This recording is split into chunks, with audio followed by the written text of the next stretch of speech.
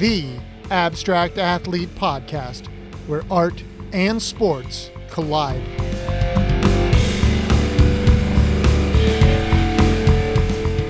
Welcome, everyone. Thanks for listening to the Abstract Athlete podcast. Want to make sure everyone stops by our website, theabstractathlete.com and beginagaintoys.com to check out our new product line. Remember, if you have any questions or comments, please send it to info@theabstractathlete.com. And do not forget to listen to the other podcasts on the Abstract Athlete Network, the Abstract Doctors Podcast, and the Abstract Veterans Podcast. Super excited about the podcast today as I get to speak with entrepreneur, businessman, creative, coach, and former Ohio State Buckeye and NFL offensive lineman Jamie Sumner.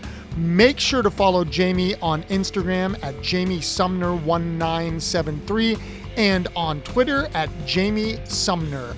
Let's welcome Jamie Sumner.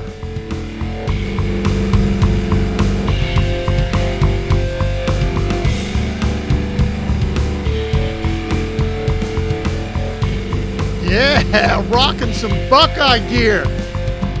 See? Oh, I don't have you yet. I can't hear you yet. Hold on. Keep talking. I don't have you on. I don't have volume on you. Oh, you're on mute. Yeah. Okay. There you go. Yeah, so it's starting to get cold here. It's like finally starting to cool off a little bit. I didn't even think about this, but yeah, pretty good. I had good timing. Yeah. You see, I have to always rock this. I had Nick Swisher. Was he around your time? He was like, I want to say not too far after me. Yeah. I had him on, and when I brought him on, I started playing the battle cry song. It was hysterical. Because one of the things we had to do for baseball is when you were a freshman, I don't know if they do this for football, we had to sing it. So we had to stand in front of the team and sing, "Fight the team," you know. Yeah. So I actually... Go ahead. I was going to say, I had to do it on a Saturday when there was a giant tour of people coming. We were in the Woody Hayes facility, and I'm just, of course, I'm a rock and roll singer, so I was like, I don't care. You know, I'm just like, right. But it was like hysterical. So, yeah, that's, when I think about guys singing songs, we would sing the fight song, obviously after games. And there was a few times with young guys, that would get there, they wouldn't know the words, and you could tell it was like, yeah, just start humming it. Yeah, humming it. But then I think about short time I was with the Giants, they did the whole rookie deal where you had to get up and say your name, your signing bonus, what school you're from, and then you had to sing a song, right? Well, so when I was a rookie, Tiki Barber was a rookie, and so they called on him one day. And, everybody before that had been doing generic songs. I mean, just generic stuff. Well, he got up and sang "Help" by the Beatles, and they never called on him again. He sang almost the whole song. Oh, that's awesome. It was hilarious. He didn't just sing like, the chorus. He sang like the whole thing. And, man, they never called on him again. I just remember filing that away going, okay, that's how you get out of singing all the time. You pick a song that nobody really likes and nobody really wants. So, yeah. That's greatness. Well, dude, thank you for doing this. Like, I've already started recording, by the way. Sure. I think it's like really, just how we met is really cool because our guy Percy King tagged you in a photo of somebody we work with that played for Penn State and professionally, that's also a painter, and he did this print that was of Ohio State versus Penn State, and you're actually in this image, which I think is like really cool. And then, we talked a couple weeks ago, it was cool to like do research on you and on top of like our conversation. Sure. But one of the things I thought was interesting, and we're gonna, I want to talk obviously about your football career, but like you were an athlete growing up, like you lettered in basketball, you lettered in track. Also, like the one thing that's on the Buckeye roster, because one of the things we talked about was, and like from our conversation of what we do at the Abstract Athlete is, try to talk to people about their creative outlets and different things. And I know you said you played drums, but and I think this is like the 95 team thing. And it says in here, you like to read. And I think you said you studied journalism at one point in time, but you also like to draw in your spare time. And so like, again, like I think so many people have creative outlets that people don't know about. And just that benefit. And like, that's the one thing you and I were talking about is like, you're still searching for something that, like that you want to do, that, like especially now, like people are finally starting to talk about mental health and that benefit of having a creative outlet is just good for us as well as a physical outlet. And so like, I definitely want to get into those things and all because like, again, one of the things I'm sure everybody always talks to you about that we'll talk about, but you were on the 94-95 Buckeye teams, which were two of the greatest offensive line teams ever assembled. Pretty good. And you blocked for the great Eddie George Heisman Trophy year. And then you went on and you got hurt, right? That was like kind of the end. Yeah, I was, it's the old joke, right? The old NFL, not for long. Yeah. Is what it really stands for. That was kind of my deal. I got hurt the first year and then second time just got released. But yeah, I mean, it's you brought up, you hit a couple things there that are pretty important. Obviously, the physical side we all know, right? And I don't always do a great job of taking care of myself physically for sure. And I saw a deal the other day, it was really interesting. And I think it applies to what we're talking about now is it said, hey, look, if I'm not taking care of myself physically, then I can't even really judge myself. I can't even really honestly take a good picture of myself. And I thought that was interesting, but I also, with what we're talking about, I think there's something to be said. And like you said, it's now okay to talk about the mental side. It's okay to talk about mental health, which for so many years we wouldn't, or we couldn't, or we chose not to, whatever. But I think that same thing kind of applies there. And I think, you and I shared with you during our first conversation, that's one of the struggles for me, corporate world, is what is the outlet? I've been searching for a long time. I can draw, I was a journalism student. I did a lot of creative writing when I was younger. I can play the drums. There's just different things, but I don't have any, it's like for whatever reason, when I got in the corporate world, I kind of just put that to the side a little bit. Then you have kids and you have, you get a life. Life takes over. Absolutely. And, it's like the old thing goes, right? You'll make time for the things that are important, right? And that's really, it's weird because I'll be 49 in a month. And it's funny because it's like I'm going back trying to find the things of my youth that I really loved and I really enjoyed doing. Just, and you brought up something really good. I want to tell you that, just because you draw today doesn't mean you have to draw tomorrow. There's different things you can try. And I thought that was a great thing to give me some perspective, because it's like, man, there's, who knows what it's going to be for me. Obviously, like we talked about Percy, I love seeing things like what Percy creates. I mean, that stuff is amazing. Obviously, Matt's painting that I was in, I have such an immense respect for that kind of thing. And so do I ever think that I'll have that kind of talent? Who knows? But I respect it so much. And it's just one of those things where as I've gotten older, I'm just like, I need to start picking up some of the things that I love and just getting my feet wet again. Because, man, like the corporate world is a grind. It's a stressor. And, you can work out and those things are important, but it's like, man, the creative side is I always feel better when I do something creative. They always talk about, you feel better when you work out. Absolutely you do. But you also stretching your brain and doing something creative, no matter how big or small, you and I had that conversation as well. Those are the things that, that I think for me, that's going to be just as important as the physical. I think it'll be cool too, because I want you to do some creative stuff, because I want to get you into our exhibition stuff, because Sure. like really truly. And we also work with the NFL. It's the PAF, which is the Professional Athletes Foundation. And we've worked with them the last 2 years and going to work with them again this year at the Super Bowl. And they do something called Smocks and Jocks, which is kind of along the lines of what we do. But we're not just football. We work with veterans and, all other sports. And, Sure.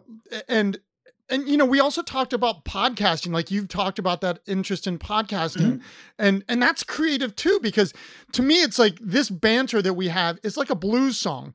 It's like a call and response, and it's like, so you're always on your toes or whatever you want to say. And like I said, I think that first conversation, and I say this to my students all the time, I want you to find something that you enjoy, because if you find something that you enjoy, you're going to go back to it. It's like, I don't want to push something on somebody in my class or outside of my class, whatever, that it's like, well, I think the issue, like I've always, and I think maybe we talked about this also, is like, I think people's understanding of what creativity is painting or drawing, and that's it. And it's like, no, man, it's like you can collage, you can sculpt, you can write, like you said, you were a creative writer. Like, so you have like a creative sense, like you also drum, absolutely. And that's what's cool. Like you already have like this starting point where you can re-engage. It's that thing that you said that always is, and this is what I think we're trying to change, is like to get people into that habit. Like creativity is a practice, because most people just stop and then like life takes over, like you said, and then they don't get back into it. And it's like, yeah, we need to exercise the body, but we also need to exercise the mind. And absolutely. Well, and I think too, the other thing that a lot of us have, whether it's military, it's ex-athletes, a lot of us fight the whole, the old stereotype, right? Yep. Oh, you're just a meathead. You're just a big, dumb offensive lineman. You're just a fast receiver. You're just a, whatever, insert any stereotype in there or any, thing within those, in sports or within the military. And so I think that's the other thing too, that, I can speak for myself. I think that was part of it for a while, that I put some of that away because it wasn't the cool thing, or it wasn't the in thing, or it wasn't much like mental health. It wasn't accepted to be creative as an athlete. But then you turn around and, like we've already mentioned, there's guys like Percy in your locker room that you didn't even know. Percy's deal is so awesome. I've got a piece of work that he did that I have in my house that I love. And it's just, then you see paintings like Matt. I mean, I'm always, and I'm sure we'll talk about it, I'm always very humbled when I'm included in things like that, or when I see something that I'm a small part of, because it still doesn't seem real to me. Some of the experiences and some of the things that, I got to do, that's as much a part of it. Obviously, like we said, the talent is immense and it's awesome to capture that. But I think for me too, sometimes it's just like, wow, I'm in a painting that somebody did. Yeah, no, that's wild, right? Like that's. Yeah. I grew up in Wichita, Kansas, and, wanted to play college football and all those kinds of things. But it was like, to think that I would be a part of Ohio State, to think that I would play in a game against Penn State, play against Michigan, play against, those kinds of things. That was so far. Like I said, I just wanted to play college football. I didn't care where it was at. And so then to be put in that position, to be able to play for such a great, university and such a great tradition and all those kinds of things. I honestly, when I see paintings or I see things like that, I'm reminded of how special that time was. Definitely it's like I said, the older I get, the more I realize that I need to do something. I need to find, and I agree with you. There's, the creative part. You made a great point. I think for so long, that's all we thought was right. Was like, well, you either draw, you paint, you write poetry. Yep. That's it. That's the creative. And there's so many other. That's the thing that's exciting too. Is there's such a change. Like you said, whether it's a vision board or there's just a bunch of different outlets for creativity. Podcasts. It's just, I think this is a neat time for the creative aspect that people have, because there's just so many outlets and there's so many. The other thing is just like this. I saw Matt's painting on Instagram, without social media and without that way to communicate, right? I don't see that. I don't, if this is 20 years ago, I probably don't see that unless somebody happens to stumble into the gallery, take a picture of it, send it to me. Hey, this is what it is. So I think that's the other thing that's pretty exciting to me, is just that, man, there's so many different ways now to do things. The internet obviously has created that. And so it's exciting. like I said, at some point, I'm going to figure out exactly what I truly want to, focus all my energy on. And, I'm working on, I had a clothing brand back in 2007, 2008. working with a friend of mine to maybe redo that again. And That's so awesome. I've got some things, I've got some things. It's just, what was it? What was it like, sports clothing, or was it? And so, and I'll tell you, it started, it was a Saturday afternoon. I was watching a football game, and it was, I can't remember. I want to say it was Kentucky and somebody. Kentucky, and I don't remember who the other team was, but they kicked the last second field goal with 1 second left. They kicked this field goal. And so I was I'm literally like standing in the garage door, like waiting to, like I needed to leave. I was like getting ready to go somewhere. I had to be somewhere, but I'm just so like trapped because I know the feeling. I remember like, man, I can't imagine what, he's getting ready to win it for him. Kicks it, goes to the uprights. Everybody goes crazy. I literally go out the door, get in my car and start driving where I'm going. Well, I'm sitting at a light and I'm just like, I just had that feeling, that we all have, that rush, that feeling of, wow, like he did, that was cool. And it just hit me like 1 second left. Like and so, you see the brands, the no fears, those things. So the whole idea behind 1 second left is like living every second and every minute and every hour and every day of your life. Like there's just 1 second left, that rush, that going to get it, that chasing it, whatever you want to call it. That was the whole concept and the whole idea behind it. It started off really well, did well. And then I got involved in coaching. And that was another thing that was passion that I wanted to do. And so I kind of put it to the side and that was, I wish I wouldn't have, I wish I would have kept it going. And obviously that was the early days of social media and things like that. But anyway, a friend of mine and I are looking at doing some things with it. I like the idea. I've never had anyone tell me it was stupid or that they didn't like it. Working on some different designs and stuff, more modern. Obviously it's been 15 years. But that's a really cool concept of like, that 1 second, like that adrenaline, like we've been there, like that,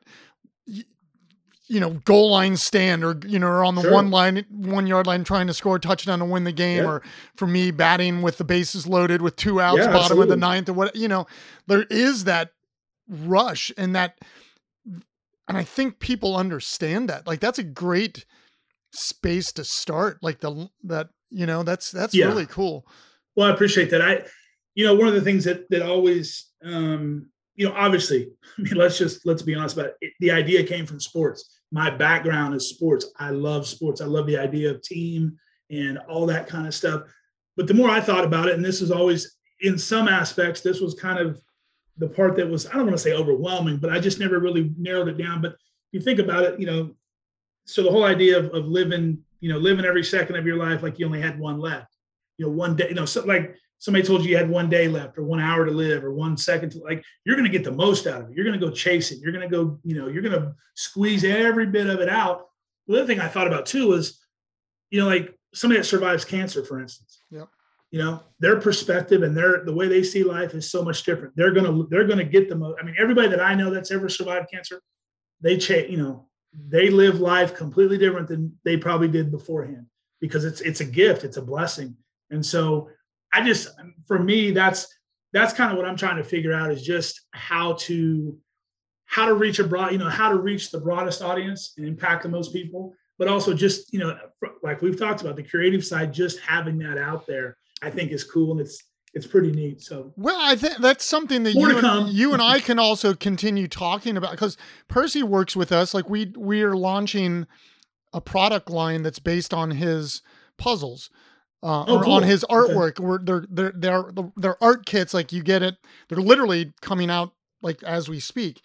And because my business partner, Chris, I think I mentioned him, like he played soccer at Ohio State. That's actually kind of how we met. We actually met working in a record store. Okay. And so like there's collaborations that I think we can do. Like Chris has started a couple toy companies and he's sold both of them, but he still works for the one, and that's who we're working with it. Like we partnered with them on distribution and warehousing, but he also has printing capabilities, like for hats and shirts and let's definitely. I think that's let's definitely. Yeah, because that'd be great. Yeah, I'd love to. It's also the Buckeye thing, Oh yeah, absolutely. No, absolutely. We're called the abstract athlete for a reason, obviously. So, but it's interesting. Like you said something, and I think I'm trying to remember if we talked about this, and it kind of, this is like, I'm developing this question as we're talking, but this idea that the locker room, like that was, I think we talked about this last time, that the locker room was like the biggest thing that you missed. Did we not? Mhm. Right. And Absolutely. I understand that like idea. And I was wondering, cause I've actually thought about this. I'm a teacher, and there's something like a camaraderie. It's different, but there's still like that kind of camaraderie of being a teacher and being in the classroom, and the way that I teach is kind of like a coach.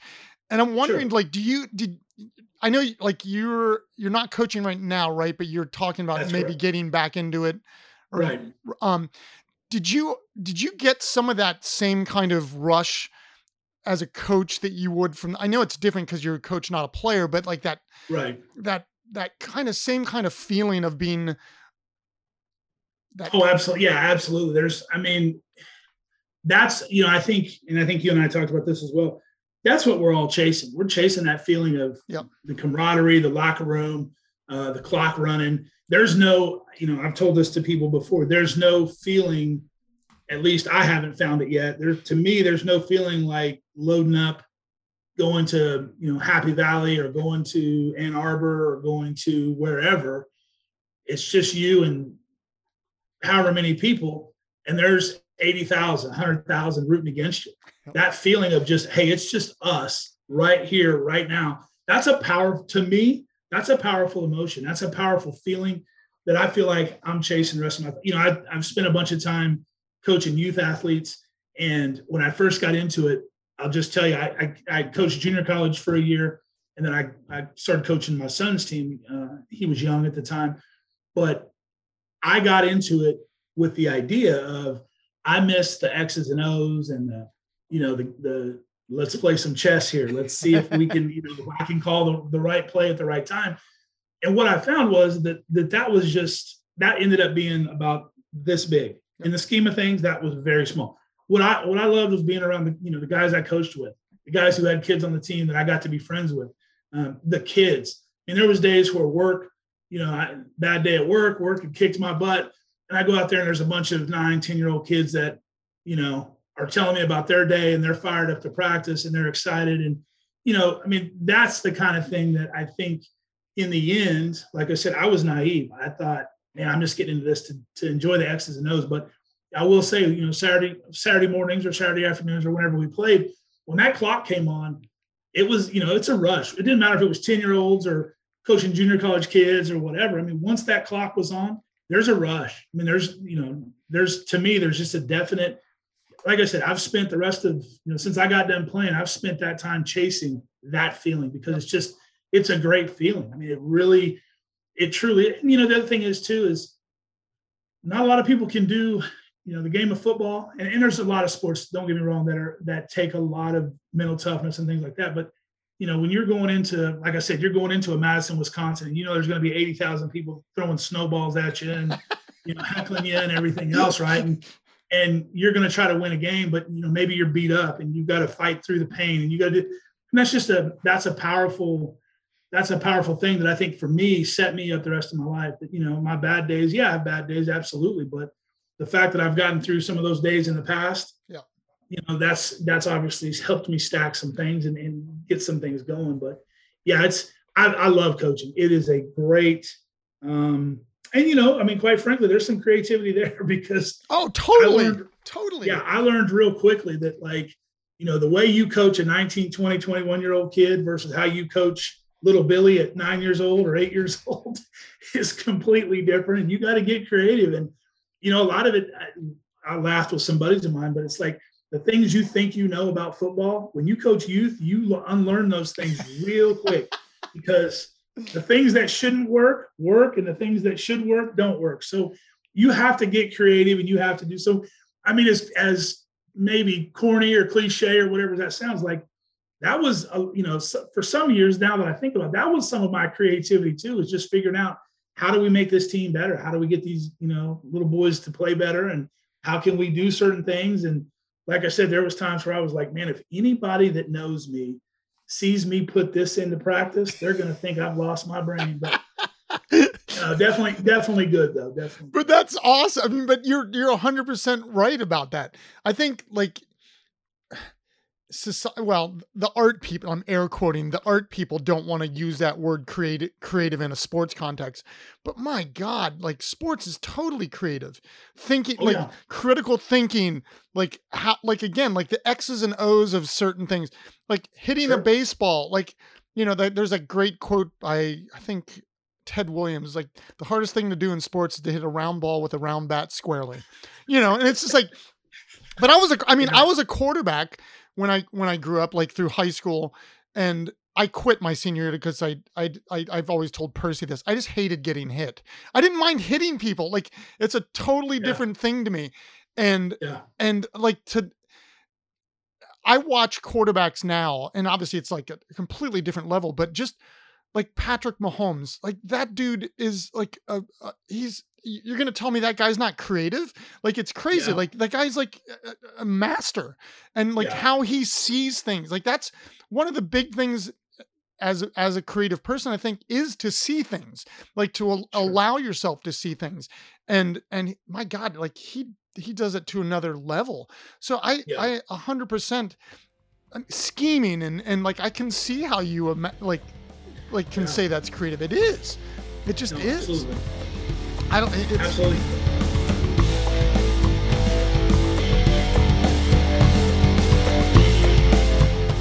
The Abstract Athlete is sponsored by and in partnership with Begin Again Toys. Begin Again Toys is an eco-friendly and educational toy company focused on sustainable ways to explore and play with a goal to inspire children with stories of innovation, adventure, and good old-fashioned fun. For more information, visit beginagaintoys.com. But like, so talk a little bit about like, so you went to, is it Coffeyville? Is that how you say it? Coffeyville okay. Community College, yeah. And did you coach there? Is that where you coached junior college? I actually went back there and coached as well, cool. 2 different times. Yeah. Okay. So I just a quick, like, if you kind of want to know the backstory, I came out of high school going into my senior year. I was supposed to be highly recruited. Senior year, had a terrible senior year, 1-8 as a team. I didn't play very good. Next thing you know, all the Division I schools are gone. Division II schools are offering a little bit of money, but I just, my thing was like, I wanted somebody to want me. Yep. Like I wanted a scholarship. I didn't. So as luck would have it, Kansas has a great junior college program, football conference. It's one of the best in the country. And I had teammates from high school go there and have a bunch of success. And so I just went to Coffeyville, and I basically turned, 2 seasons, I went from nobody wanting me to, I probably had 45, 50 Division I offers. So it worked out. I mean, it was an amazing, and here's the other thing too, is I grew up a lot. I mean, it was, it wasn't just that we were 1-8. It was just that I wasn't mature enough I would have been, and you've seen it just like I've seen it. I would have been the guy that if I'd have went to an Ohio State out of high school, I would have lasted a semester because I wasn't mature enough. I lasted 3. So that's what you say. Yeah, we talked. I mean, but like and you had a different situation though. But I'm just telling you, like for me, I would have been the guy that, I just feel that way. Whether it would have been academically or it would have been just being an egghead, I just wasn't very mature yet. Yep. And so to go into, first time away from home, I was only about 2 hours away from home at the time, but to go away from home and just learn to. Mom's not going to wake you up, or dad's not going to tell you to do your laundry, or, those kinds of things was huge for me. Yep. At the end of the 2 years, so you'll appreciate this. So like I said, I probably had 45 to 50 Division I offers all across the country. But one of the offers I had was UCLA, and which looking back on, it's crazy because they have a great, California has a great junior college system. Yep. But UCLA was an offer. And so my first day on campus at Ohio State, I'm standing on campus by University Hall trying to figure out the map they give you to find your classes. And I'm turning the map and trying to figure it out. And I'm standing in about 4 or 5 inches of snow. And I just remember thinking like, I've made a horrible choice. Yeah. What kind of choice did I make? I could be at UCLA right now. Of course, they weren't very good back then. I mean, not, nothing like Ohio State, but it was just funny because it was part of the maturation process. It was part of me growing up. And now, I go from 2 hours away from home to I'm 12, 13 hours away. It was a different feeling. It was a different deal, but Yeah. So, and Coffeyville still has a great program. They still turn out. I mean, if you watch Sunday football, there's players from there that are on TV, and again, that conference is still really highly thought of. It's a great conference. So it was good for me. I was a qualifier and stuff out of high school, so academically it wasn't a problem. It was easy academically for me to, I didn't have to. There's some kids who have to graduate and some things like that, but I didn't have any of those issues. And yeah, it was. I mean, like I said, I think when you look at my story and you figure out that I went from 1-8 as a senior to Ohio State 4 years later, and I'm blocking for a Heisman Trophy winner. I'm playing next to, one of the 350 greatest football players of all time, and those kinds of things. And that whole team was low. There was a million guys on that team that were great, but I just think that's what we talked about earlier about when I see paintings and I'm in the painting. Yeah. It's like, was that really is that really my life? Did my life that really happen? Because it just. And the other thing is too, and this, like it goes by, it's a blur. Yep. I'm like I said, I'm going to turn 49 in a month, and I'm laughing because I'm like, I remember when I turned 30, and that was almost 20 years ago. It's just one of those things. So I'm so appreciative of it. Yeah, Coffeyville. I mean, I get obviously a lot of the attention because of Ohio State and because of that. The 2 years that I spent there, rightfully so. But for me, it wouldn't have without Coffeyville. It doesn't happen because a lot of people Eddie went to Fork Union. Right. And so it's not, and I, in comparison now, the transfer portal, I think that the way that people move around now is I think your thing is not even thought of because it's just it almost seems normal, Well, yeah. And I can remember getting to Ohio State and guys I would tell them, they're like, where are you from? Because I transferred mid-year, and they're like, well, where are you from? Well, I played at Coffeyville Community College. And they're like, well, what is that? Guys, because there's no junior colleges in Ohio that play football or play. I think there's some that play basketball maybe, but there wasn't any that played football. So it was I might as well have tried to lecture them on the moon. It was so foreign to them that, they just didn't understand. And so I think you're right. I mean, the transfer portal has changed. It's changed a lot. I mean, I can't imagine coaching now or being a player coming out now because it's night and day. And, there's obviously the NIL considerations and some things like that. But yeah, it's a different, the game of football is pretty much the same, but everything around it, the early commit, where they can commit early and sign early. And there's so many changes that it's just,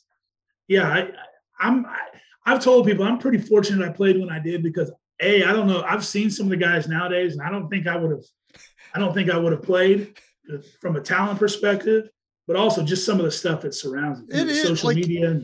Obviously, here in the last couple of weeks with the concussion stuff, and I know that they're trying to protect people, and like you were just kind of insinuating, people are getting bigger, stronger, and faster. Mm-hmm. And so how do you protect somebody? Because some of the calls, it went from Tua getting thrown down. Obviously he had the concussion that first game, but then that second game where he, I don't know if you saw that and his hands went, and they didn't call roughing the passer on that. And then you go last week or two, whenever it was, and Tom Brady gets nicked in the finger, and he's like, and they call that, and then I can't remember who was the other Monday night. There was the game Monday, Derek Carr. Yeah, and the same thing, and it's just I get it, but I don't get it. It's still football. It has to be frustrating for like you guys, the linemen, which are hitting each other every play, and then the specialty guys get touched and they throw flags down, and it's I'm bashing my head on every play. It's got to be weird. Well, I think the thing that, and we used to, way back in the day, we even complained about it then. It's even for linemen, defensive, offensive, either one, and tight ends, even when you go half pads, so it's, it's supposed to be a lighter practice and you're going to go half pads, we're still making contact every play. Yep. So for me, where it kind of got me was, I think it was on Real Sports, maybe on HBO. They did a study about when the concussion thing first took off. And they talked about, obviously the big hits, the the Tua's, when his fingers, that was a neurological response to trauma, to brain trauma. But they were, and we've all seen, like back in the day, Steve Tasker, I think for the Bills, got knocked out and his arm locked up. And you see those things, and it's just, it's a horrible experience. I think the thing that was like kind of scared me or opened my eyes was when they did the HBO report, and they said that it's the small, repetitive, just like O-line, D-line, just banging heads every day. Well, I never really thought about that. That's just part of the, that's what you signed up for, kind of thing. But I think the part that's, the NFL has to, this is my opinion, college football, the NFL, it's like targeting. Most of the time on targeting, you can see when there was intent to hurt somebody. I think the problem is because of the way our society has changed, there's no middle ground anymore. Nope. There's a black and there's a white, and that's it. Yep. And so when you see the Tua horrible situation, you don't want Tua to, and they're trying to protect players from themselves, because players want to play. They're not going to raise their hand and go, "Hey, I'm a little dizzy right now. Can I please?" Never ever happens. Yeah, it never happens, right? And so I just think that my personal opinion is find, and I don't know how you do it. It's easy to sit here on a Zoom and say, well, let's find a middle ground. But what is that's my only issue is, like you said, it goes from, God forbid the Tua thing happens, to then you go to the next weekend and it's like, and it's a penalty. They're throwing the flag. And so I just wish, like I said, that's for me as an offensive lineman. The other thing is this too. I really struggle, and this is probably wrong, this is so wrong to admit, but I really struggle with, if you're an O lineman and you see your quarterback get lit up, step in. Yeah. That guy's the meal ticket. I got a penalty with my senior year at Ohio State. I got a penalty. We were playing Purdue, and they had Eddie tackled, and they were kind of twisting him and this and that. And I hit a guy. It was after the whistle, and they threw a flag. And so Coach Cooper pulls me out and yelling at me on the sideline, about that was dumb and this and that. And in my mind, I was like, you know what? Keep yelling, because that's the meal ticket. That's number one. That's my guy. Yep. And we go as he goes. And so I'm not going to let somebody play. So I just think that, that's the other thing, is some of that stuff seems to have been lost, where it's like, how many times do you see a highlight of a quarterback getting slammed and the O-line are kind of just standing there looking? It's like, no, you got to go. Like, here's the deal. There's still justice within the game, just like in baseball. There's a million unwritten rules, right? Yes, in baseball. And like I said, I'm not advocating to play dirty or anything like that, but to your point, it's still football. Yep. It's football. It's supposed to be aggressive. There's a physicality and a violence to it. Even in high school, like I remember, I don't remember a bus ride home because I had a concussion. I knew that was possible back then. It's always just interesting when people go, I just didn't know that this could happen. Yeah, you did. You know what football is. Football's a contact sport. And it's interesting to me, thinking about your teammates now, is Sean Springs, who played one. Did you guys overlap 2 years or one? 2 years. 2 years. He's developed with his company a football helmet that's, the hope is obviously to not eliminate, but lesser reduce. Yeah. Reduce the potential of, so there's to me, it's it has to be, I assume you still have contact with a lot of the guys you played with, because a lot of the guys, you're doing cool things. Obviously Eddie's doing cool things. Sean's doing cool things. That to me is again, missing the locker room, but seeing what your brothers are doing and what Percy's doing, it's cool as shit to have that, like you said about remembering, I can't believe I was a part of this. And then also moving forward and then seeing what people are doing in the world. It's cool as shit. I think, and the other thing about that, you referenced a couple guys, to me, when I see guys that I played with that are doing well, the Seans, the Eddies, the Percys, I can look at those guys and remember when I was in a locker room with them, and it's that doesn't surprise me. It doesn't surprise me that, the Eddies had the success. That's one of the hardest, if not the hardest working guy I've ever been around in my life. So to see him have success and do different ventures and do different things, no surprise. Zero surprise. You know, Percy's always been a good guy and a quiet guy, but I think, you know, the talent and that stuff doesn't surprise me. I mean, I see that. And, you know, Sean's deal with the helmets, and I think it's called WinPack, I think is the name of the company. But, you know, that doesn't surprise me. But, yeah, and that's, you know, the other thing is too, I think there's a piece of that, a big piece of it that's motivating. You know, it's like, man, you know, like just no different than, you know, when you're in the weight room and guys are working hard and you want to follow their lead, or they force you to work harder because their work, it's the same thing. I think as we get older, it's like, man, you know, I think you and I talked about it, man. I had the first 25, 26 years of my life were great, you know, from an athletic standpoint. And it really, like I said, and like we talked about, it really set me on my path. But I also don't want that first 25 years to be the main, you know, when I'm done, I want the back half to be just as good as the first half, just in a different aspect. And so for me, when I see the guys having success, like, you know, I'm championing it. And I'm also like trying to figure out like, man, what's my next move, or how can I do something different? The competitiveness of being an athlete. Oh, absolutely. No, it's that, you know, competitiveness never goes away. I don't think. I think, like I said, and we talked about it earlier, there was times, quite frankly, with, you know, like coaching youth football, where it was like, okay, remember that these are kids. don't let your competitiveness override what this is. But it's tough. It's tough when you competed at a high level. And like we've talked about, I think that's a big piece of finding another outlet. And for guys like myself, and you know, there's a ton of other guys, obviously, that coaching is an easy transition because you're back in that environment, and nobody's going to say anything to you about being competitive. You know, you need to be competitive to coach. So I think it's a natural transition.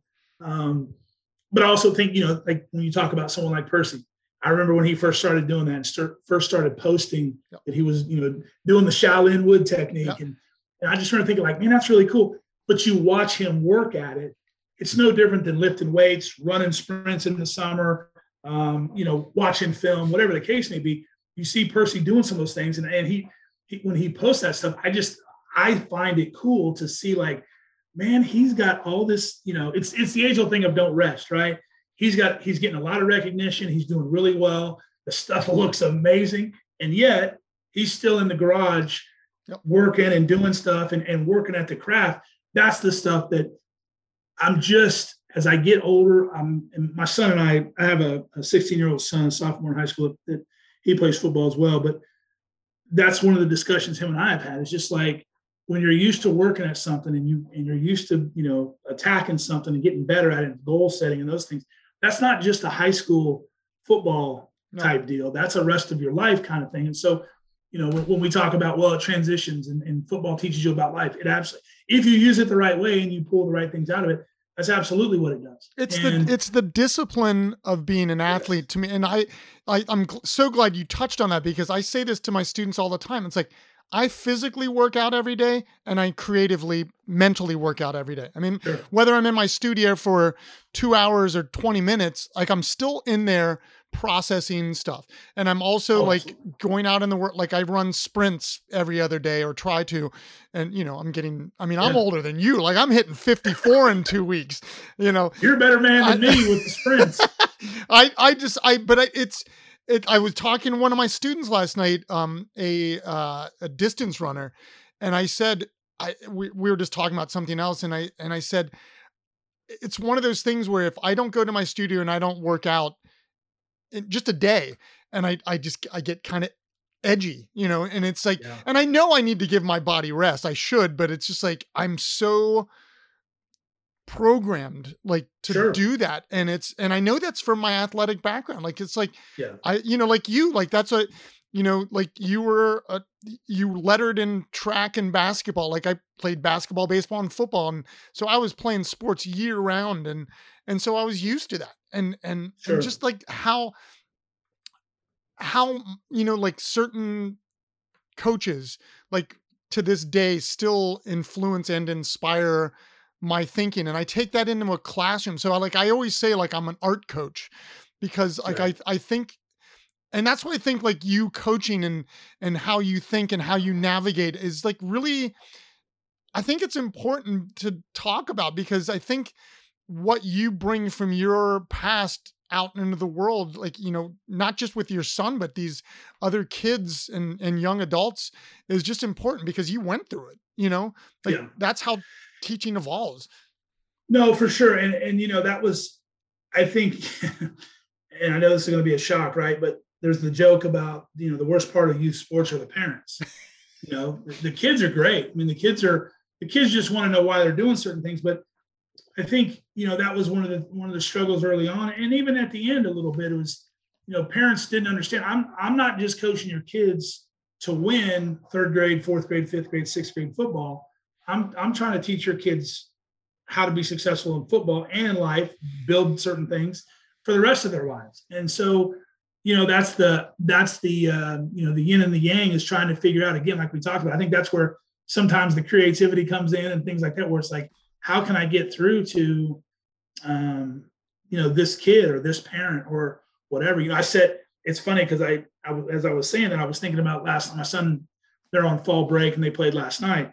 And one of the parents that sat next to us, we used to go at it, and he didn't understand. He didn't understand. Now it's very cordial and it's very, hey, how are you? Good to see you. So I think he gets it now.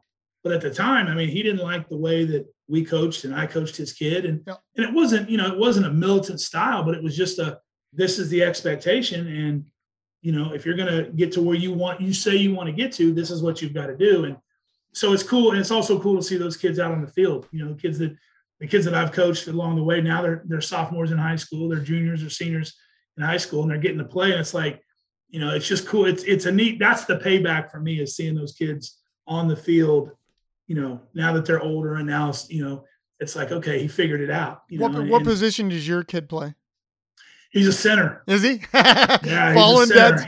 Close. Yeah, no, what's funny is, so when he was younger, he would, like all young kids, some of them, he would snap, let's say 70% of the time would be really good. And then there'd be about 20% that were kind of, then there'd be about a 10% where it was just like, I could feel my blood pressure just, going up. And it's one of those things where it's like, people say, well, parents of quarterbacks have it rough. I would argue that parents of centers, when they're young, have it just as bad, because if they, when there was times where, he's snapping it over the head, or he's snapping it to the right, or he's, and it was, it was tough. He's really good now. He does a good job now, but it was, there was some rough early moments. And I just remember thinking, like, why couldn't he have played any other position in the world besides, but then the flip of it is, like, the parenting side, right, is, and this, like, it's like, so that would be the internal talk track.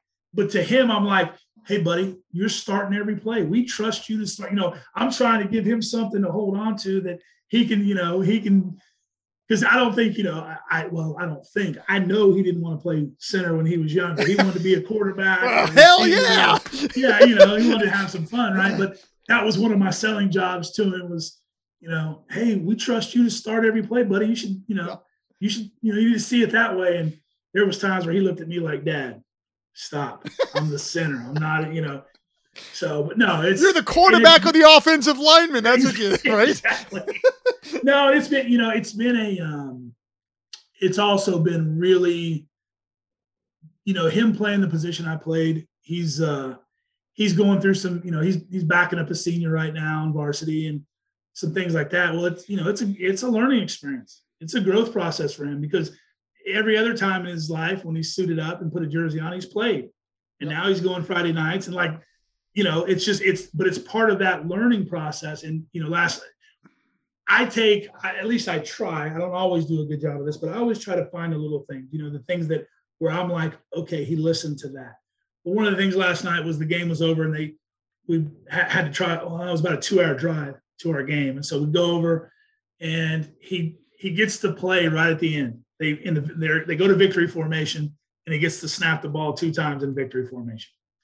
So, I'm thinking, okay, crap, another game. I got to, like, try to build him up. Yeah. I'm thinking about it. Well, he comes out of the locker room, and I put my arm around him. I said, hey, good job, And he goes, I finally got on the field and we started laughing. And he said, and it was the best formation in football, victory formation. So with youth football, I would start the first practice of the year. That would be the first thing I would teach them. This is the best formation in football because that means we won, But it was just funny to hear him say that back and then start laughing and hug me. It was like, okay, it's like, I may not always think I'm getting through to him, but at least that piece of it, his attitude was good and he made a joke out of, hey, I was just snapping, but everybody, and the thing is everybody starts somewhere. And that's why I keep telling them, your time will come, just keep working. And that's hard. Like that was my experience, like at Ohio State. I played, always started in any sport. Well, not necessarily basketball in high school, but baseball was like starter. And I went to Ohio State and I got redshirted. And it's just like, and I didn't want to be in school because I didn't know what the hell I was doing. And I could have been drafted. So in my head, I'm like, I should just be playing baseball.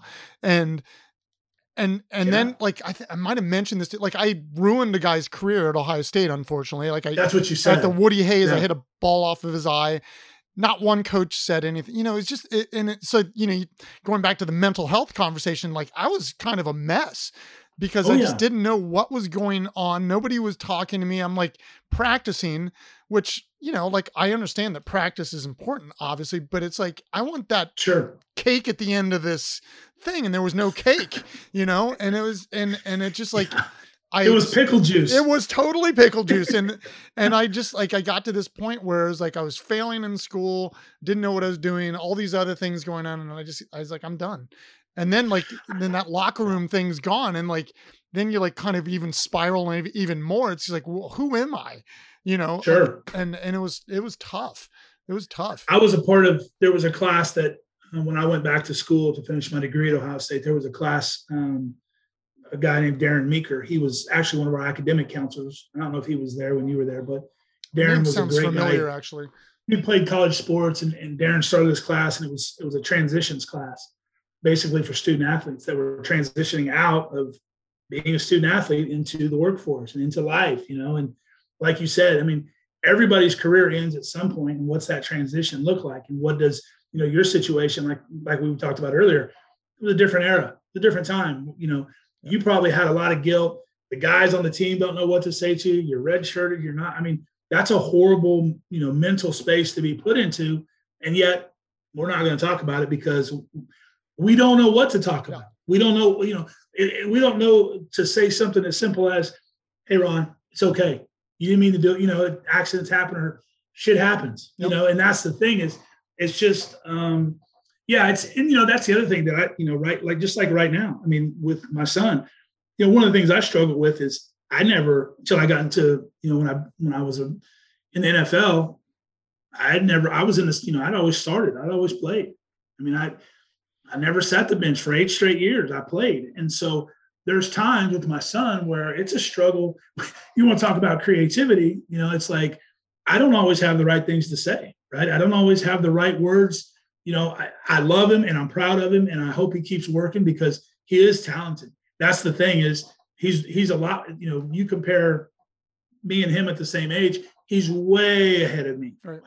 Miles. And I don't think he always understands that, from a physical standpoint, he's not as big as I was or some things like that. But from an IQ standpoint, from a technique, from an ability thing, just, he's way advanced and way ahead of me. But it's stressed my parenting just to, like I said, because I can't relate to that piece of it. I can't relate to, well, what does it feel like to not play, to suit up and not play? Yeah, he's playing JV and he does a great job on JV, but it's just one of those things where it's, like I said, I'm scraping the bottom of the barrel sometimes to try to think like, okay, what can I, because the other thing is I don't want him to just, well, you're my dad. You have to, I want to be honest and real with him and truthful with him and those kinds of things. But there's times where it's like, you want to talk about the creative process. It's like, man, what am I going to tell him today? Because I know he's frustrated. I know, anybody, any competitor would be, but it's just like, man, you can't let the frustration override, you can't stop working. And again, not to beat the old cliche, but that's life. There's, you're going to go through, hate to tell you, buddy, but you're going to go through things in life where it ain't going to go your way. You got to keep working. And that's the preparation here that he's going to, he just doesn't know it right now. Yeah, and we didn't know it. No, absolutely. And that's the thing. I mean, like I said, I'm proud of him because he does handle it.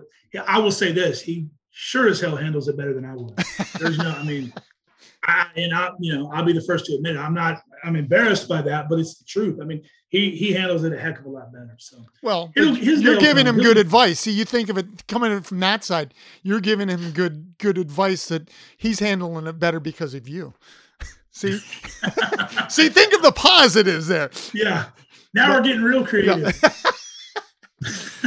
But it's interesting to me, like, and you have to, like, as a former player, like, watching the game evolve, because it's I mean, obviously it's the same game, like, in many ways, but in terms of, like, just the X's and O's, it's so, like, I mean, I can still remember, like, the plays we ran. We were such a vanilla offense and stuff. But, like, now it's just like, we're in shotgun formation, pistols, blah, blah, blah, like, we're, and, like, we didn't do anything. Like, I ran an audible that nobody knew about, and it was green. I think I would yell green 40, and it was me just running straight up the middle. Like, if I saw the D, like, there was no nose tackle, and, like, I could just, like straight up. But that was it. Like, that was, like, there was no audibles. There was no reading defenses. And it's just, today it's just like, and the amount of, like, specialization that goes on, which I have a love-hate with this thing. 'Cause I think sometimes, again, like, you and I grew up playing multiple sports. Like, now kids, like, get funneled into, like, one sport, and it's like, doing other sports is good for, like, obviously basketball probably helped you with footwork, track, like, for me, being a quarterback helped me being an outfielder because of throwing and just whatever, like, using different muscles. And it's, I don't know, it's just, it's weird how I think we do things. I'm not saying it's good or bad or whatever, but it's just different. It's definitely different. So I don't know what, like, I mean, I always, like, when I start wrapping these things up, like, I always want to know 10-year plans. Like, what, like, obviously I think you're interested in getting back into coaching. Like, do you want to get up to, like, back into college level stuff?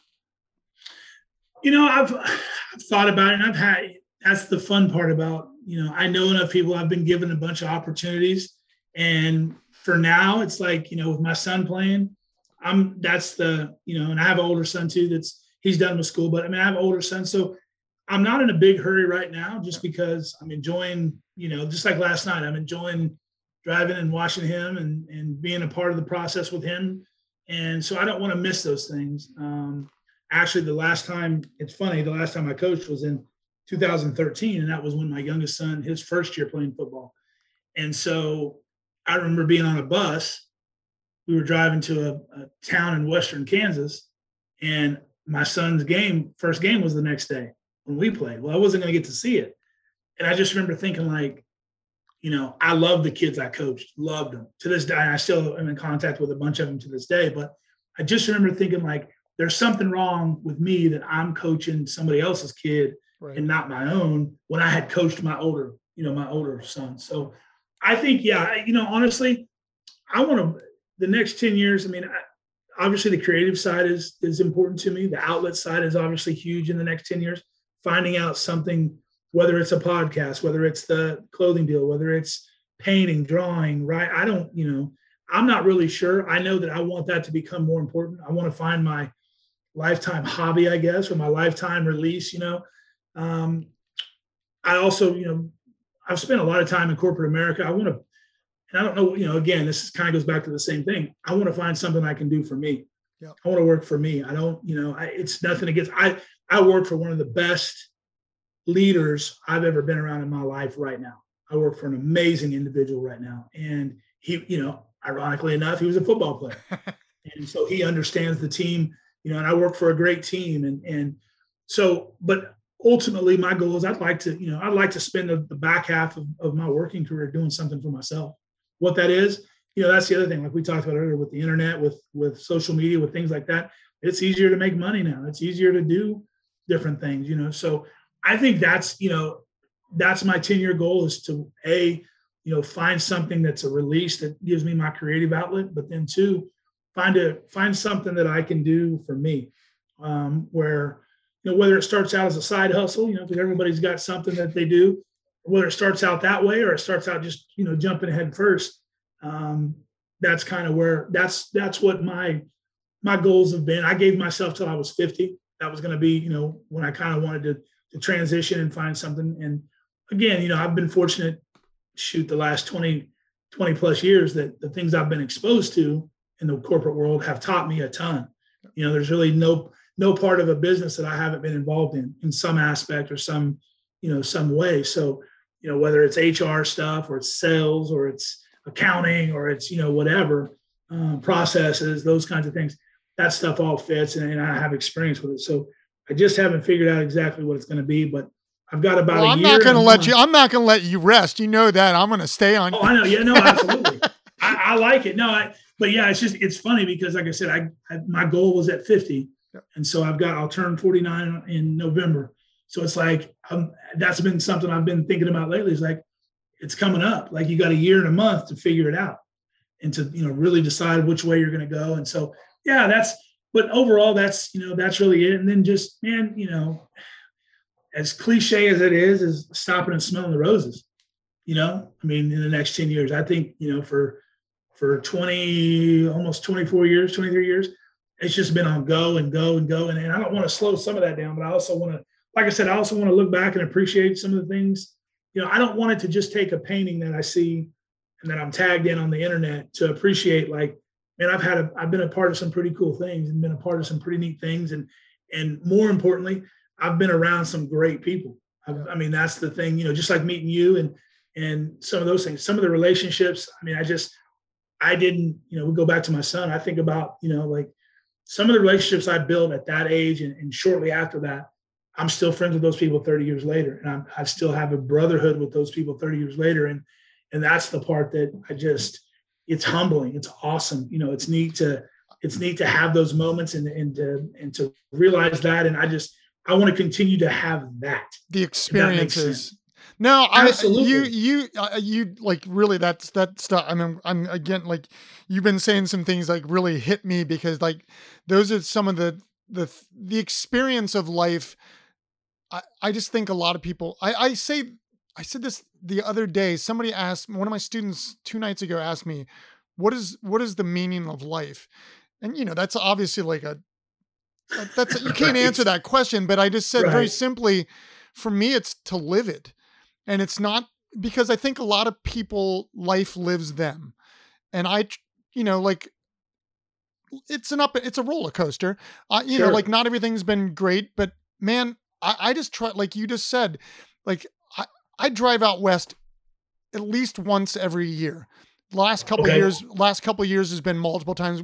Chris and I bought land in Montana, near Yellowstone. I'm addicted now to going to Yellowstone and photographing animals. It plays into my paintings like that. It's not, I don't paint realistically, it's abstract, but it's just, for me, it's like that experience of being out there, like in the big sky. And just like you said, living life. And I mean, it's October.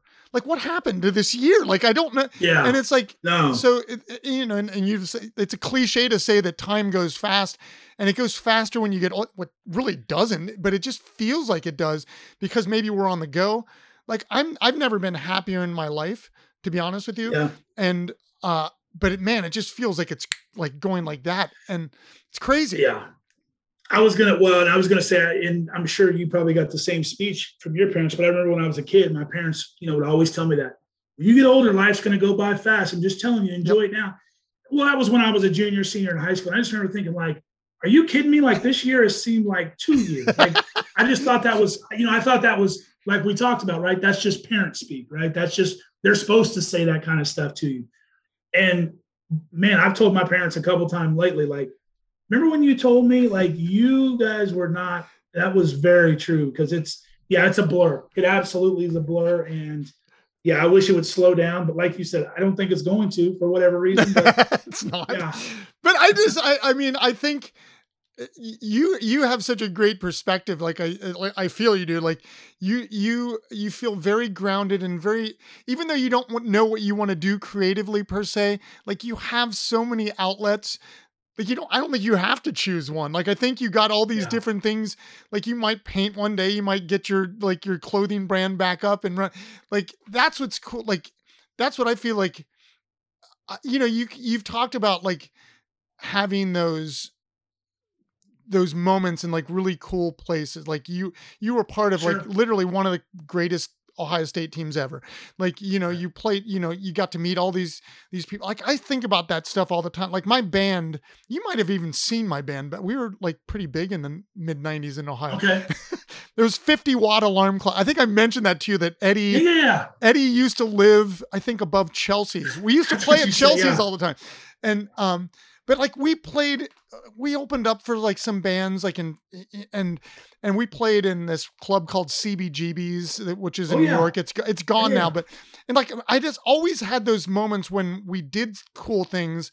Like I would be in CBGB's playing and I'm like, my God, the people that have played in this club, and I'm in this place. I broke Marilyn Manson's mic stand that he left it a night, but I was like playing at the Newport, as a matter of fact. And I was like, and broke the mic stand, and I knew the guy that was running the sound. He's like, you just broke Marilyn Manson. I was like, oh, okay. But it's like those things to me, like stick out, like, and and you like, again, like you playing with these people, knowing people, like those are the things that I think feed us and like drive us in different ways too. It's just like, it's cool. Well, and so there's been a bunch of times professionally where situations, like I said, again, the introductions for me are always Ohio State comes up within the first 3 or 4 sentences, right? I mean, I just, hey, he played with a Heisman Trophy winner. He, this and that.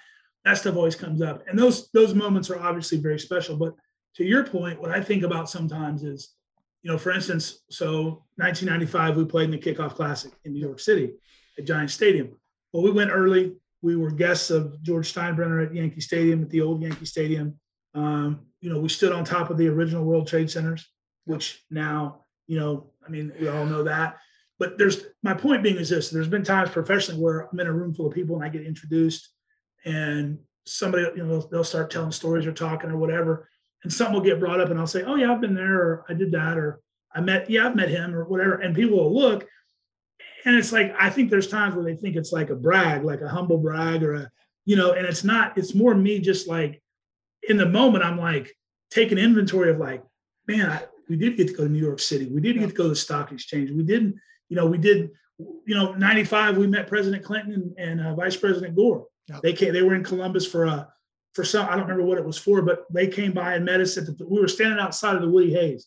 So the motorcade pulls up and we literally like got to meet them out there and politics aside, you can say what you want, but that's the most powerful man in the world. Yep. Like, he sat and made joke, he made a couple jokes about us beating Notre Dame and this and that, but it was just one of those things where it's like, like I said, it's surreal, very surreal. And let me just put this, let me tie it all together with this. One of the things that for me is always very, the painting, for instance, with Matt, I think, we talked about it. Those 2 years we played at Penn State, 94, 95, we played both games there. Well, so the first year is the blowout. We get destroyed by Kyle Brady and Kerry Collins and Kajana and that group. And then the next year, it's like, I think we scored with maybe 2.5 minutes to go to win the game.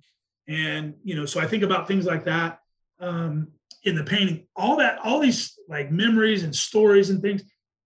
The last game of my senior year in football, I sat on the back of the bus with 2 buddies, and they remember this. We've talked about this within the last 2 years. We sat on the back of the bus, and I looked them both in the face, and I said, never playing football again. Because like I said, we were 1-8. We were, it was a terrible year. We had we came off a good season the year before, and I was just done with it. And so that's what rushes through me sometimes is I think about, man, as a punk brat, 18-year-old kid, I made the statement that I'm never playing football again. And so I think about those things. Then I think about, man, and look where you went in the next 4 years. Like from that moment, the next 4 years were just unreal and amazing. And it's one of those things. So that's how, for me, I think it's more surreal just because I think about, man, you could have missed out. You could have missed out on all this stuff. Life's a wild ride. I mean, it's a wild ride. Yeah. It's a crazy. My fiance and I went to, when Orlando got inducted into the Hall of Fame, he had us all come, invited us, a bunch of us to come. And so we went, and it was pretty emotional because it was just like, again, I'm taken back to 18 years old saying and I'm watching, a great person get inducted into the Hall of Fame. And it was just like, I can't, like what you said, I can't believe this is my life. Yeah. Like I didn't get inducted, but I was so happy for him. And so the experience was so cool that it was just like, I can't believe, like, this is wild. This is, you can't make this up. You can't write something like this. This is crazy. So yeah, I just, man, and the deal, like, as I get older, I put more stock and enjoy meeting people and hearing their stories. And, it's neat. Like just our conversations, just to find there's a common ground. You need to start a podcast because I think, first of all, like you're very comfortable talking and you're a good storyteller. Like you are, like, I wonder if that goes back to your creative writing days, like in terms of just how you form things, like, sure. It's interesting because first of all, like you said, you've had an interesting life, but like it not everybody's super, and it took me a little while, even though like I was a singer, like it takes a minute to like find footing in the podcast stuff. Yeah, absolutely. But I think like you have like a real, you're real personable. And I think like I could tell that like when we talked, it was like, oh, well, shit, we're like brothers, like from another mother. Like, I say this a lot. Like the cool part for me about doing the podcast, and I've said this many times, is like meeting people like you. Like I've met so many people on here. Like it is crazy to me, like that I would never have met in a million years. Sure. If we hadn't started this business, if Chris and I hadn't have met, like if I hadn't quit like that, it's like that craziness of life. If I hadn't quit baseball and played Ohio State, I would have never met Chris.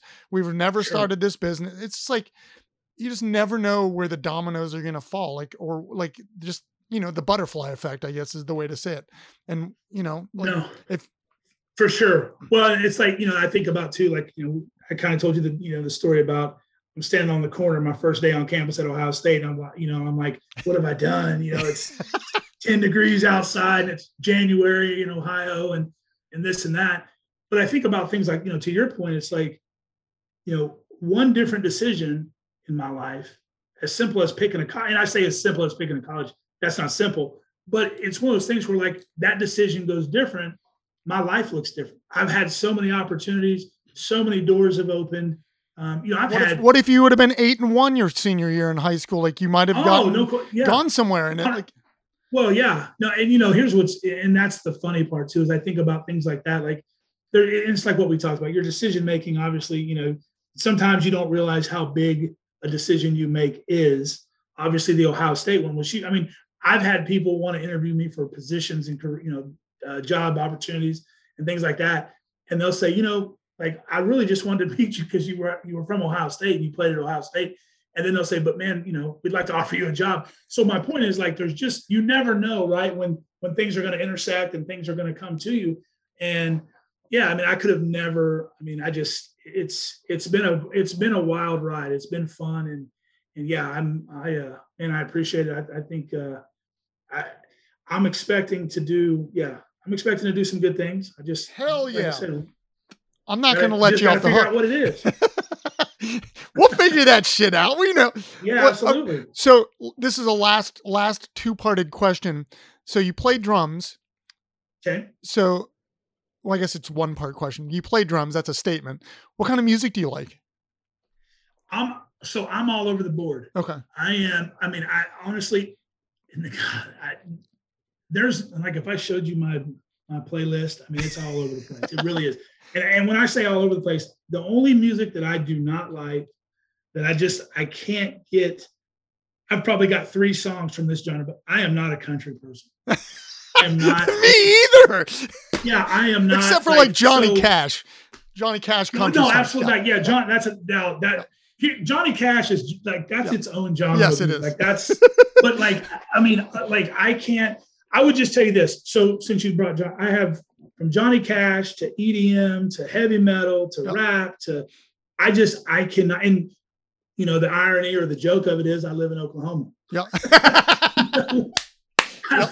I live in the country, in the country western, I know, red dirt capital, type music of the world. But no, man, I listen to, so real quick, my uncle, my dad's brother, he had a record deal with CBS in the 80s. Oh shit. Had one of the first videos on MTV. And whoa, who's this? Yeah. So yeah, well, I'll have to tell you about that. But yeah, so some of that stuff, like, could we use one, just to interrupt really quickly, one of the reasons why I always ask is I either write music for each episode. Oh, cool. Or if somebody knows somebody that would want to donate a song, maybe your uncle, I'll put that on there and give them props. So sure, go back to your story. I'll ask him.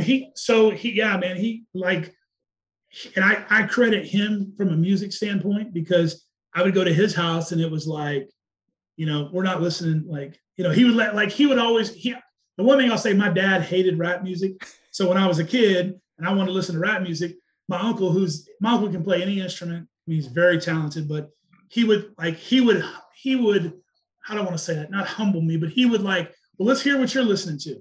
And so I'd play him like the Beastie Boys or Run DMC or, LL Cool J or something like that. And then he would say, okay, now we're listening to Led Zeppelin. We're listening to, and so that was one of the things that I can remember, not to get too far in the weeds, but it always makes me laugh because I think about when I played in the Beastie Boys and he said they sampled Led Zeppelin, which they did a lot of. Yes, they did. But he was like, that's a Led Zeppelin sample. And I was like, no, it's not. That's the Beastie Boys. And he was like, dude, that's Led Zeppelin.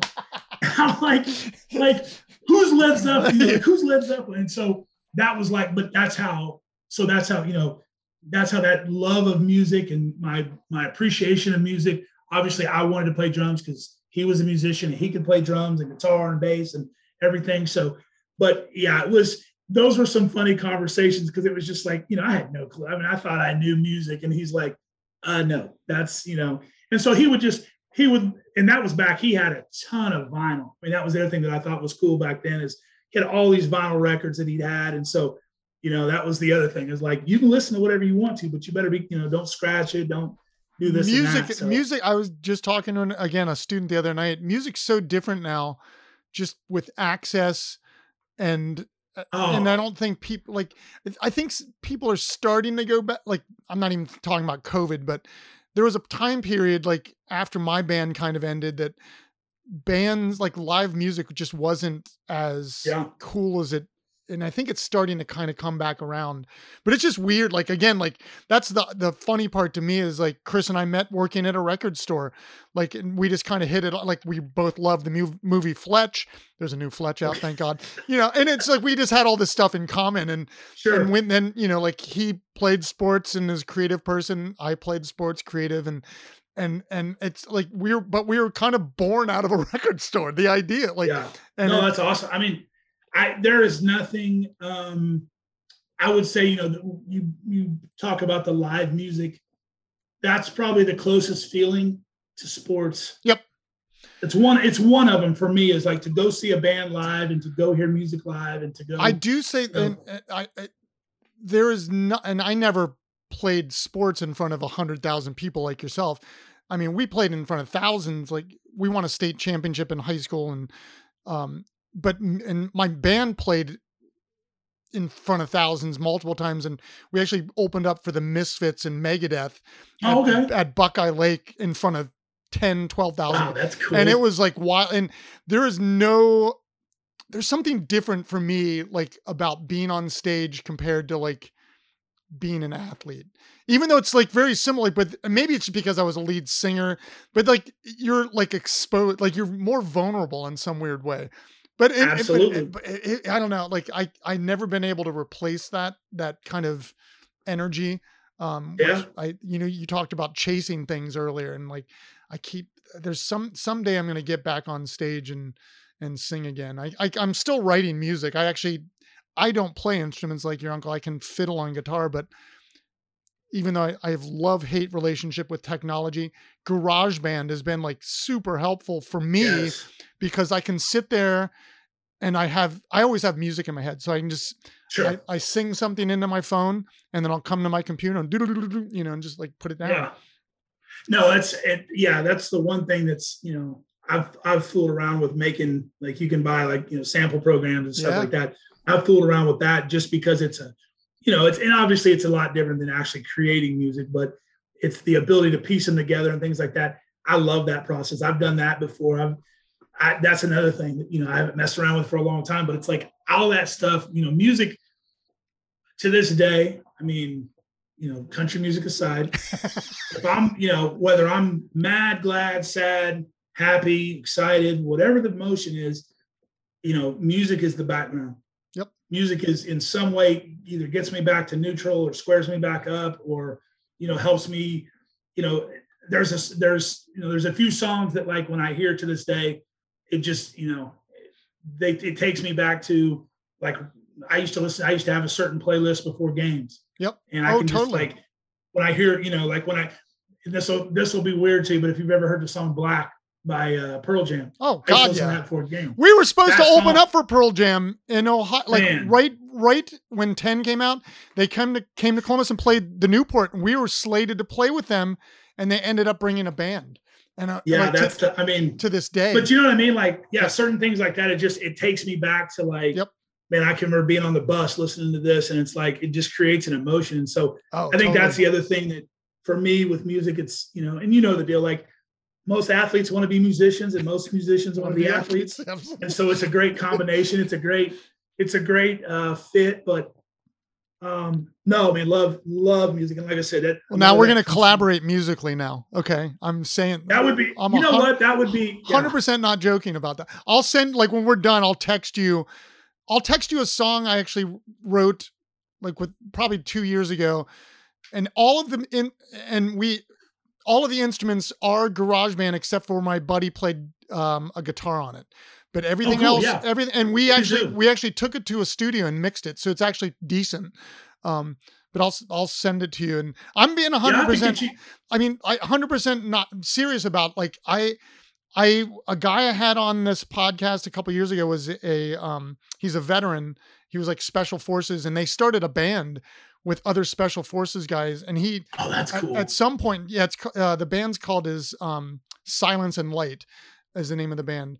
Really cool band, like kind of harder rock, but coming out of that grunge thing, which is like my kind of thing. And he said, dude, if you want to come sing backgrounds on our next album, I'm like, hell yes, I want to come see. I mean, we're still talking. I don't know if it'll happen or not, but well, dude, I'm can't wait to just continue this conversation. No, absolutely. In the future, because I'm so glad Percy tagged you because, and by the way, like, I'm supposed to talk to you. Did you play with Joe Brown? Yes. Okay. Well, no, Joe was there. I know Joe from when I went back to school. Yeah. So no, he came in the year, I want to say he came in 96, but I met Joe on his visit. And then when I went back to school, I went back and finished up. I think we talked about it in 98 and 99. Yeah. Joe was in school. So I know Joe. He's is he out of the military now, or he's? I think he is. We connected through Twitter, which I think was because of you.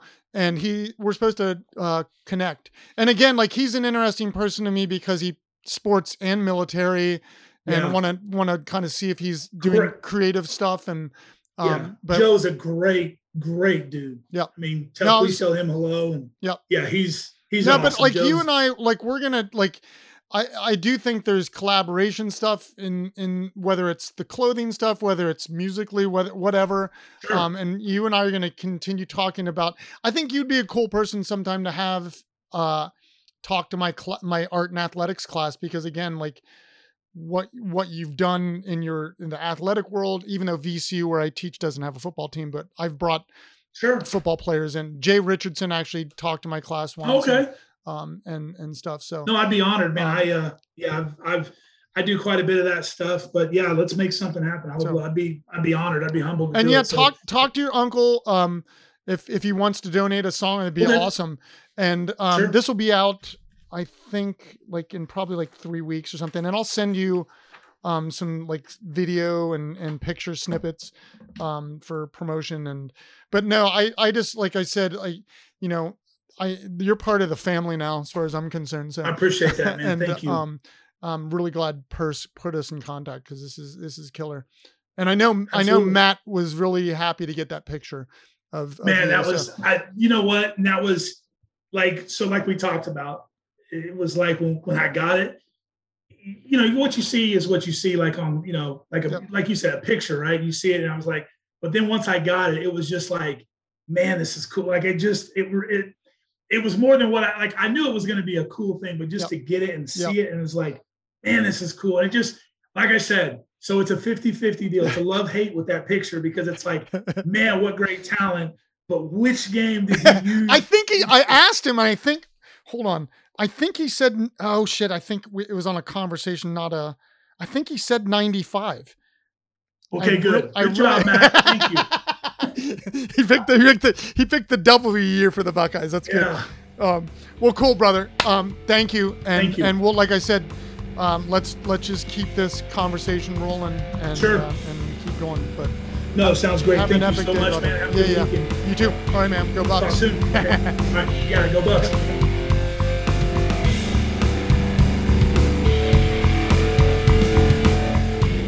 Really super cool talking with Jamie today. Obviously, I love the Buckeye connection. Thanks, Percy King, for putting us together. And, love the story about how he really purchased the artwork by Matthew Rice because he was in it. Just a really cool story. Just love hearing all of his stories. Also, just really appreciate his honesty and vulnerability about everything. He's just so open and willing to share. Really looking forward to seeing how his creative outlets start to manifest, and whether it's drumming, writing, painting, podcasting, really whatever. Just such a good dude. Look forward to continuing our conversations. Remember to follow Jamie on Instagram at JamieSumner1973 and on Twitter at JamieSumner.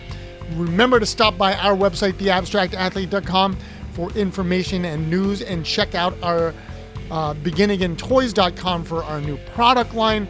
Do not forget to check out the other podcasts on the Abstract Athlete Network. Thanks for listening to the Abstract Athlete Podcast. We will see you next week. And as always, do not forget to exercise the body, and do not forget to exercise the mind. Stay well out there.